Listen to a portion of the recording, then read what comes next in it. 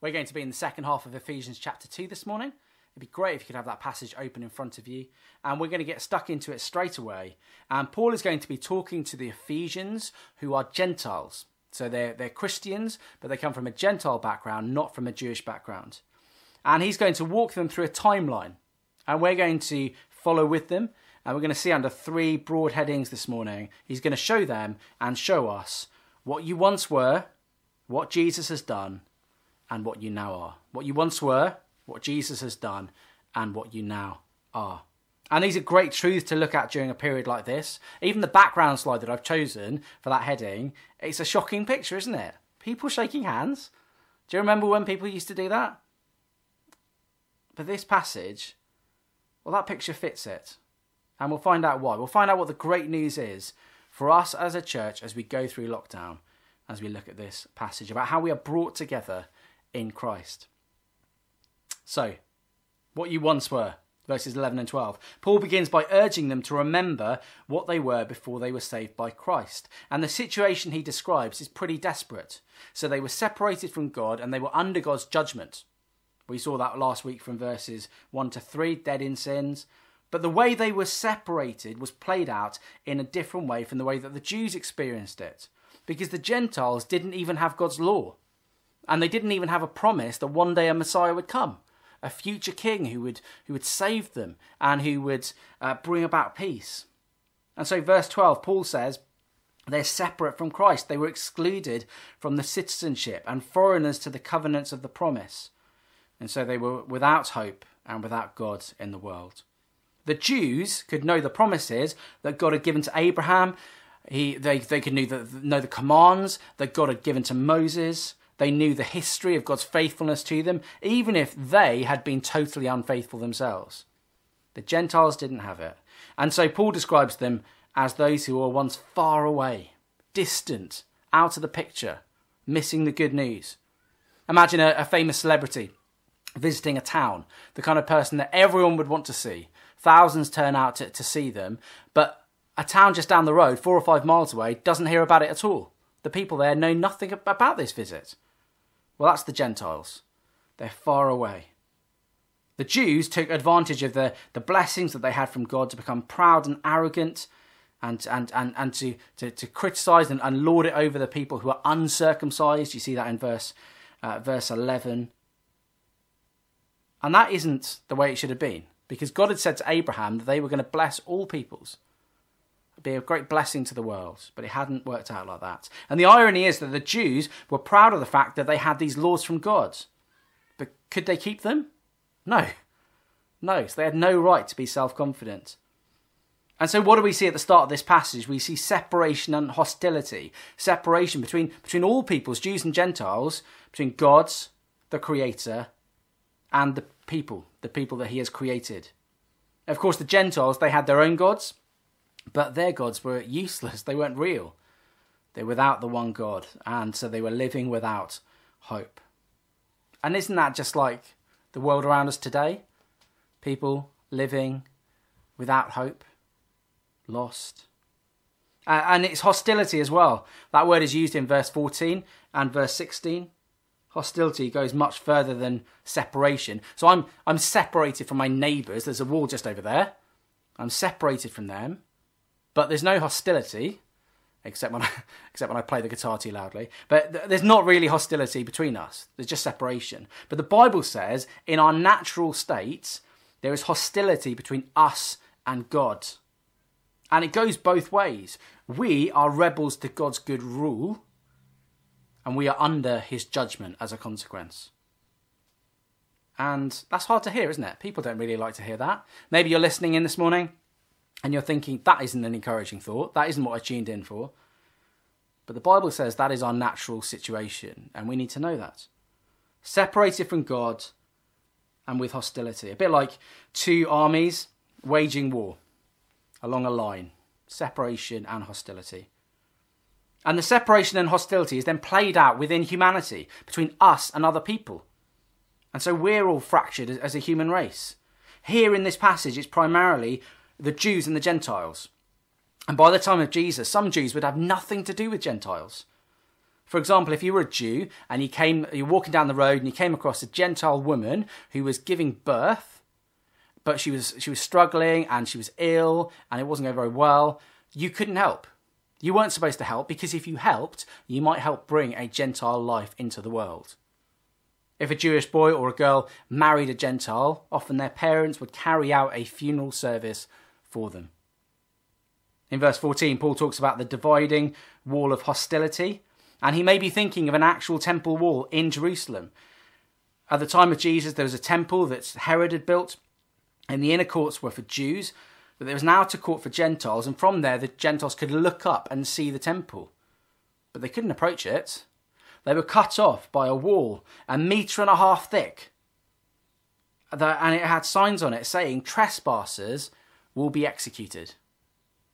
And all through human history, human beings have erected walls like that, haven't they? Walls between each other. Maybe actual walls like the Berlin Wall. Or maybe it's walls that you can't see but still divide. So it's walls between people of different races or different cultures, or between the young and the old. Maybe it's between men and women. Maybe that spills over in somewhere like Nazi Germany and Rwanda. It explodes in such hate that millions of people die. Or maybe it's a bit more subtle. It's a little bit of sexism, casual sexism. Maybe it's a little bit of discrimination about disability in the workplace. Or maybe it's just looking down your nose at another group and going, "I'm glad I'm not like them. I don't want to know them." And so that's the situation. Paul says the Gentile Christians in Ephesus need to remember what they were: separated from God and separated from other human beings. And the simplest way to picture that is to imagine a room, maybe in the King's Centre, maybe the main hall there, just a big room, and imagine a wall running down the middle. And that wall running down the middle is the separation between us and other people. Some people are on one side, some people are on the other side. And then think of the roof. And the roof separates us from God. That's just a picture. But we need someone to come along to take away the wall and to take down the roof. That is what Jesus does. What Jesus has done. He's reconciled and he's made peace. Look at verse 13. These are wonderful words. Paul says, but now in Christ Jesus, you who were once far away have been brought near by the blood of Christ. God didn't leave us in the state we were in. He rescued us from the pit. And look how central Christ is to this. Verse 13, in Christ Jesus you were brought near. It's through him. People have come up with a huge range of ways of becoming one with God and of gaining peace. Some people have tried pilgrimage to special places where you travel a long way. You go to the place, you find a relic and you kiss it, or you say a special prayer. Some people have tried offering things to idols made out of stone or wood. Some people have tried various forms of Eastern meditation. Some people have tried emotional experiences, music and lights. Some people try philosophy. Some people try political ideology to try and get peace. And Paul says there is only one way: through the Son.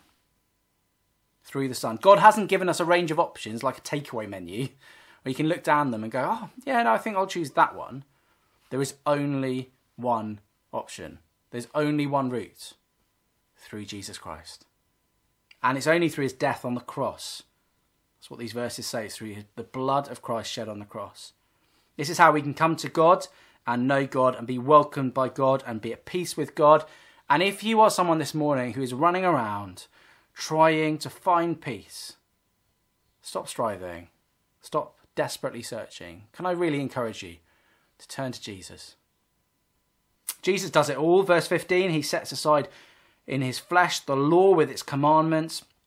When he dies on the cross, he fulfills everything in the Old Testament law. He fulfills all the sacrificial laws and the ceremonial laws and the dietary laws. They're not needed anymore. But he also deals with our debt before the law. The Jews in the Old Testament, they had the law, but they couldn't keep it. And so it became like a mirror that just showed them their sin. But Jesus takes that on himself. The great news is that we are no longer condemned by our law breaking, because he has taken that law breaking on himself. And he takes the punishment for that law breaking. And so we can have peace with God.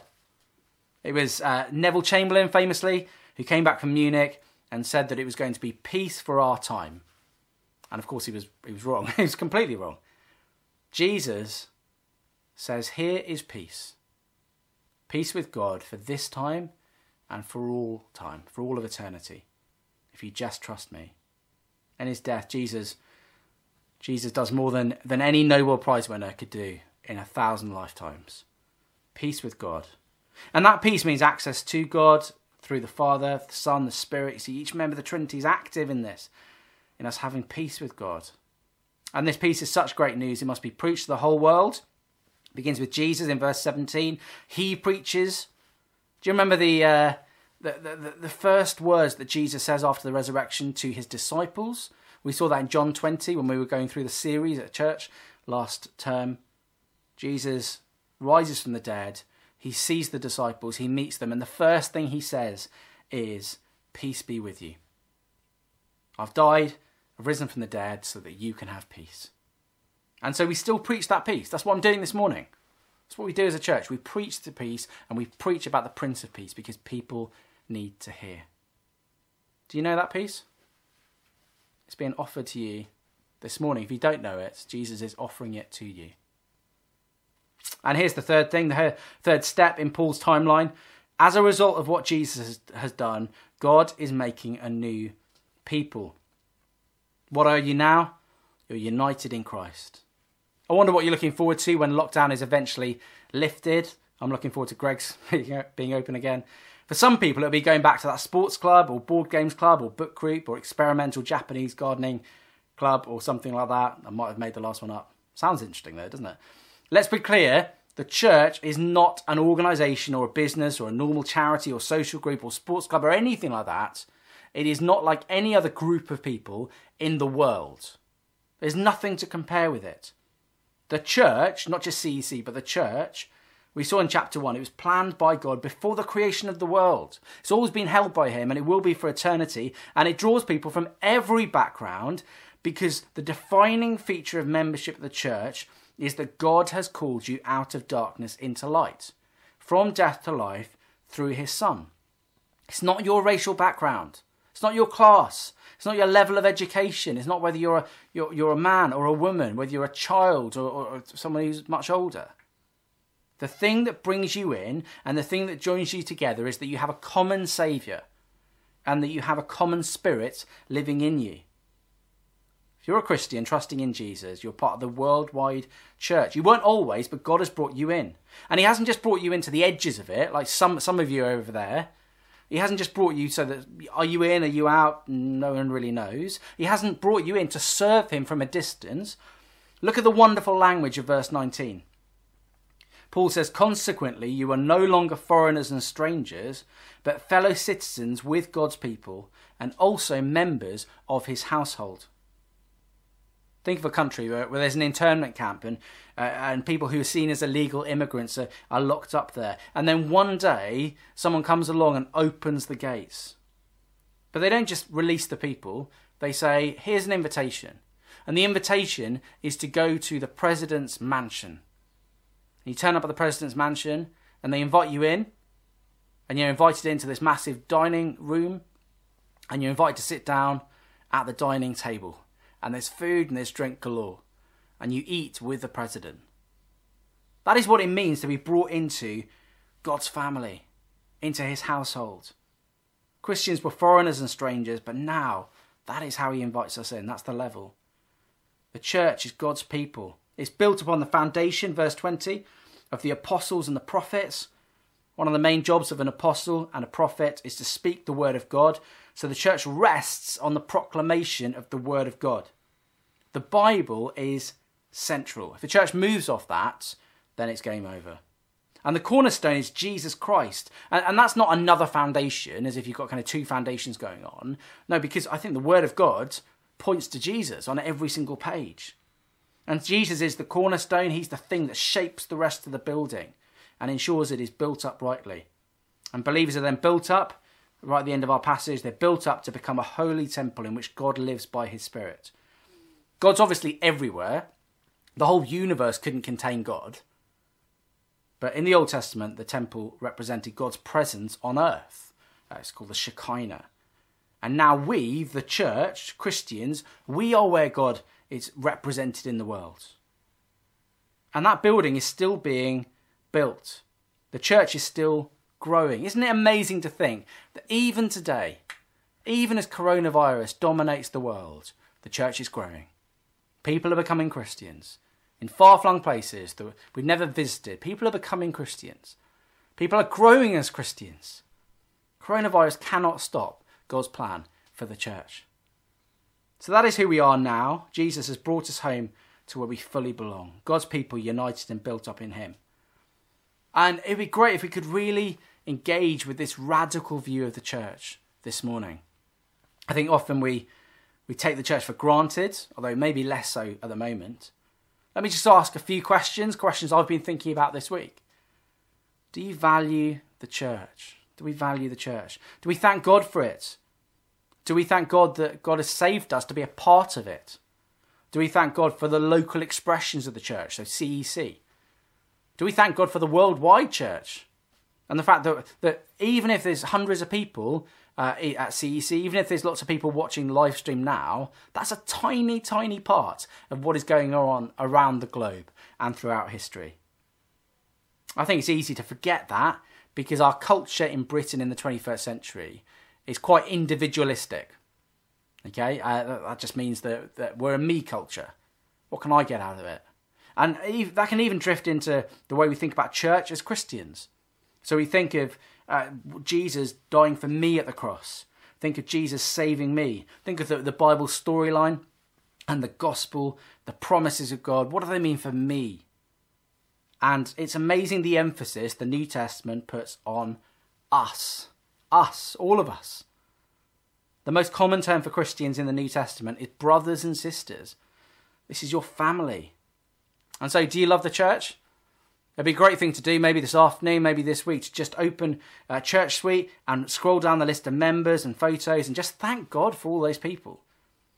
Maybe read some church history, or maybe read about some Christian things happening in Asia and South America and Eastern Europe, and praise God for it. Here's another question for us to think about. Do we value unity with other Christians? Because the whole thrust of Paul's logic is that we are separated from God, but there's also separation between people, particularly between Jews and Gentiles here. But because of Jesus, there should now be unity, because we have a common Saviour. Same foundation, same household, same building, same Father, same Spirit. It's an amazing unity. And do we value that? Unity doesn't mean everyone's going to be the same. If you think of the Trinity is one person, it's a unity. Sorry, it's one God, it's a unity. But it's three persons, got it right. One God, three persons. So there's unity and there's diversity. If you have a church where everyone is exactly the same, something's gone wrong. We should welcome and encourage and love Christians from every background. The church is and should be the most diverse group on earth. And that is why racism is so incompatible with the Christian faith. So people in the past who've used the term Christian and talks about Christian things to cover what they're doing, racist things like the Ku Klux Klan and people like that, that is horrifying. That is absolutely horrifying. It's easy for us to build walls that are more subtle than that, but build walls between us and other people. Are there groups of people at church that you'd never talk to? If you're honest, you'd never talk to them. If they walk through the door, you'd think, do you know what? I'm going to leave someone else to talk to them. Those aren't my kind of people. Or do you see God's radical plan for the church, for it to be for all people? And are there parts of our community that our church isn't reaching? Everyone needs the peace that Jesus offers. And we need to want unity in our church. Occasionally I come across people in churches, not CEC I want to say, but I've seen them in other churches where their biggest hobby is causing division. And so they're just looking for the next controversy, the next thing that will divide people. And as soon as everything's calm, the email comes through to the pastor saying, I'm not happy about this, and I've spoken to 7 people this morning and none of us are happy. Sometimes we need to ask hard questions. Sometimes we need to ask hard questions of our leaders. But most times it is right to fight for unity. Here's a thing that will really damage church unity when you think of yourselves as better than others. Matt referred to Martin Luther last week, the great reformer, and Luther makes a brilliant point that if you don't understand Ephesians chapter 2, the first part, if you don't understand that we're saved by faith alone, in Christ alone, by grace alone, if you think it's about what we do, about the stuff we do, that will cause lots of division within the church. Because you'll turn up at church, when we're back in the building, you'll turn up and you'll go, how do I compare to other people? So I'm not as holy as Daff, but I'm much better than that Sam that was preaching the other week. And so you play the comparison game, and you want to be better than certain people to prove yourself. But Luther says, if you believe in justification by faith, we are all equal. Every one of us. New Christian, mature Christian, ministry team, someone in the young people's work. Doesn't matter. You're all equal before God. How on earth can you be divided? Just sinners saved by grace. Are there things that we need to repent of? Are there any people that we haven't loved in the way that we should, and we need to say sorry to? Are there any relationships that we need to restore? Let me just say that it's a great blessing to be in a church that is so united. I've seen divided churches. CEC seems like a really united church. And in a period where the country is moving from we're all in this together to being much more argumentative, I think, about how we come out of lockdown. There's a lot of disagreements going on at the moment. It'd be great as a church if we keep fighting for that unity. We might disagree over things, but let's fight for that unity. We're all together in Christ. And here's the final thing. Do you value meeting together? In Hebrews, we're told to not give up meeting together. Meeting as a local church is amazing, and this passage is a great reminder why.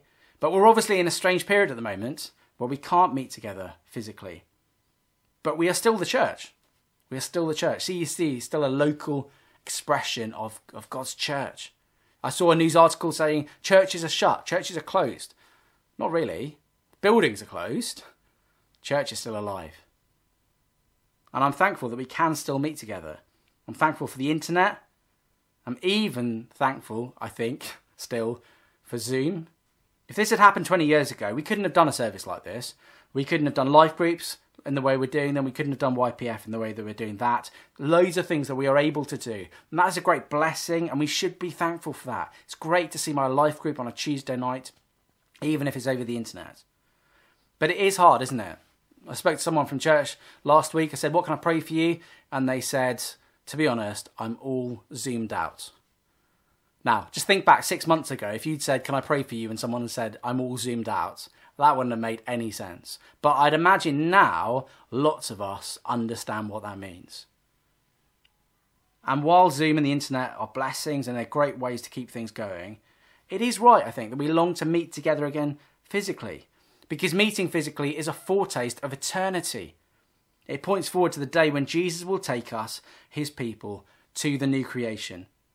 And we will be there truly united, without any of our fallings out or disagreements, without the ways that we mess up. You know, we are a group of sinners at the moment, but there will be perfect unity and perfect joy amongst God's incredibly diverse people, united around Christ. Here's how Revelation 7 describes it. I'm going to finish with this. After this, I looked, and there before me was a great multitude that no one could count, from every nation, tribe, people, and language, standing before the throne and before the Lamb. They were wearing white robes and were holding palm branches in their hands. And they cried out in a loud voice, "Salvation belongs to our God, who sits on the throne, and to the Lamb." Father, thank you so much for the church. Thank you that Jesus has won it as a people for himself. Thank you that 10, if we're trusting 9, in him, we are part 8, of it. 7, Please will we 6, value it and love 5, it and serve it 4, just 3, as Jesus 2, does. 1. Amen.